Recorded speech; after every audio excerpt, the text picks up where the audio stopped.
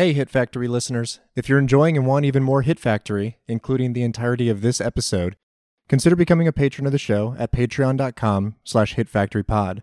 For just $5 per month, you'll get access to our premium biweekly episodes, bonus episodes, and a lot more. Thanks for listening and supporting.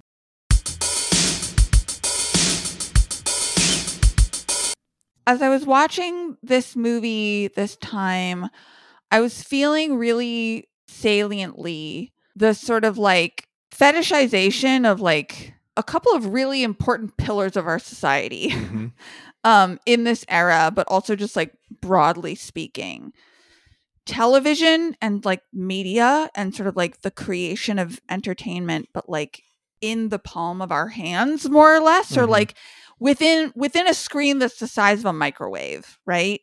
And the sort of novelty of that and the spectacle and I don't want to say community, but the kind of like collective ecstasy that came from this technology advancing during this time.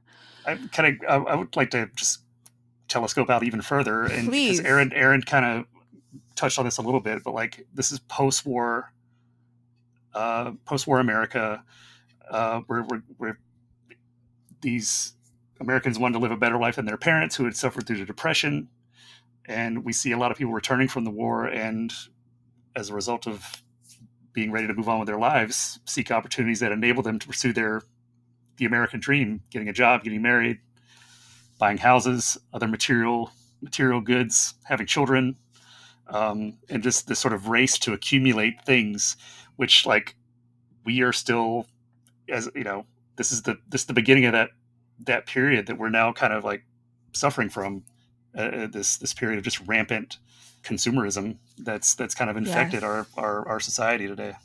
I'll put it very crudely and say this movie is about capitalism, like period, full stop, in so many different ways, and all of the different shades of capitalism, consumerism being a key part of that. But also like this idea of industry, right? You know, the media industry, the broadcasting, the television industry, and what this movie gets really right are the threads between politics and corporations in America. Yep.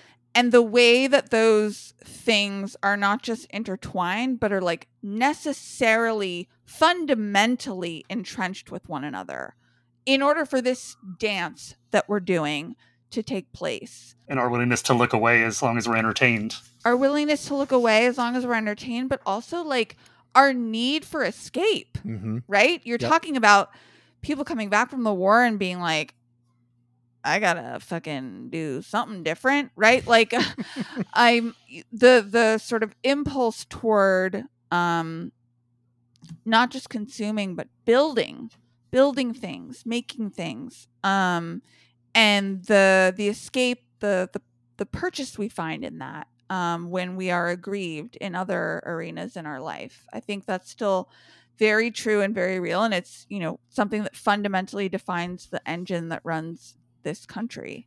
Yeah. And, you know, like a thing that this film kind of reckons with and introduces to us really early on is sort of the false flattening effect of culture and American society through consumerism, namely the television, right? This is still, you know, in an era where television is in its infancy. The quiz show format kind of evolved out of, you know, things that they were doing on radio. But now people could tune in and watch it. And it was a sort of emblematic ideal about the American dream, right? There's this idea here that you can just earn a ton of money. You can be any random guy on the street. And it's sort of how and why we're introduced to Herb Stempel at the beginning of this, you know, some guy from Queens, you know, this from a, you know, working class, like Jewish background. And he's earned a fuck ton of money. He even says, you know, they love me on the show for the same reason they used to hate me, because I know everything.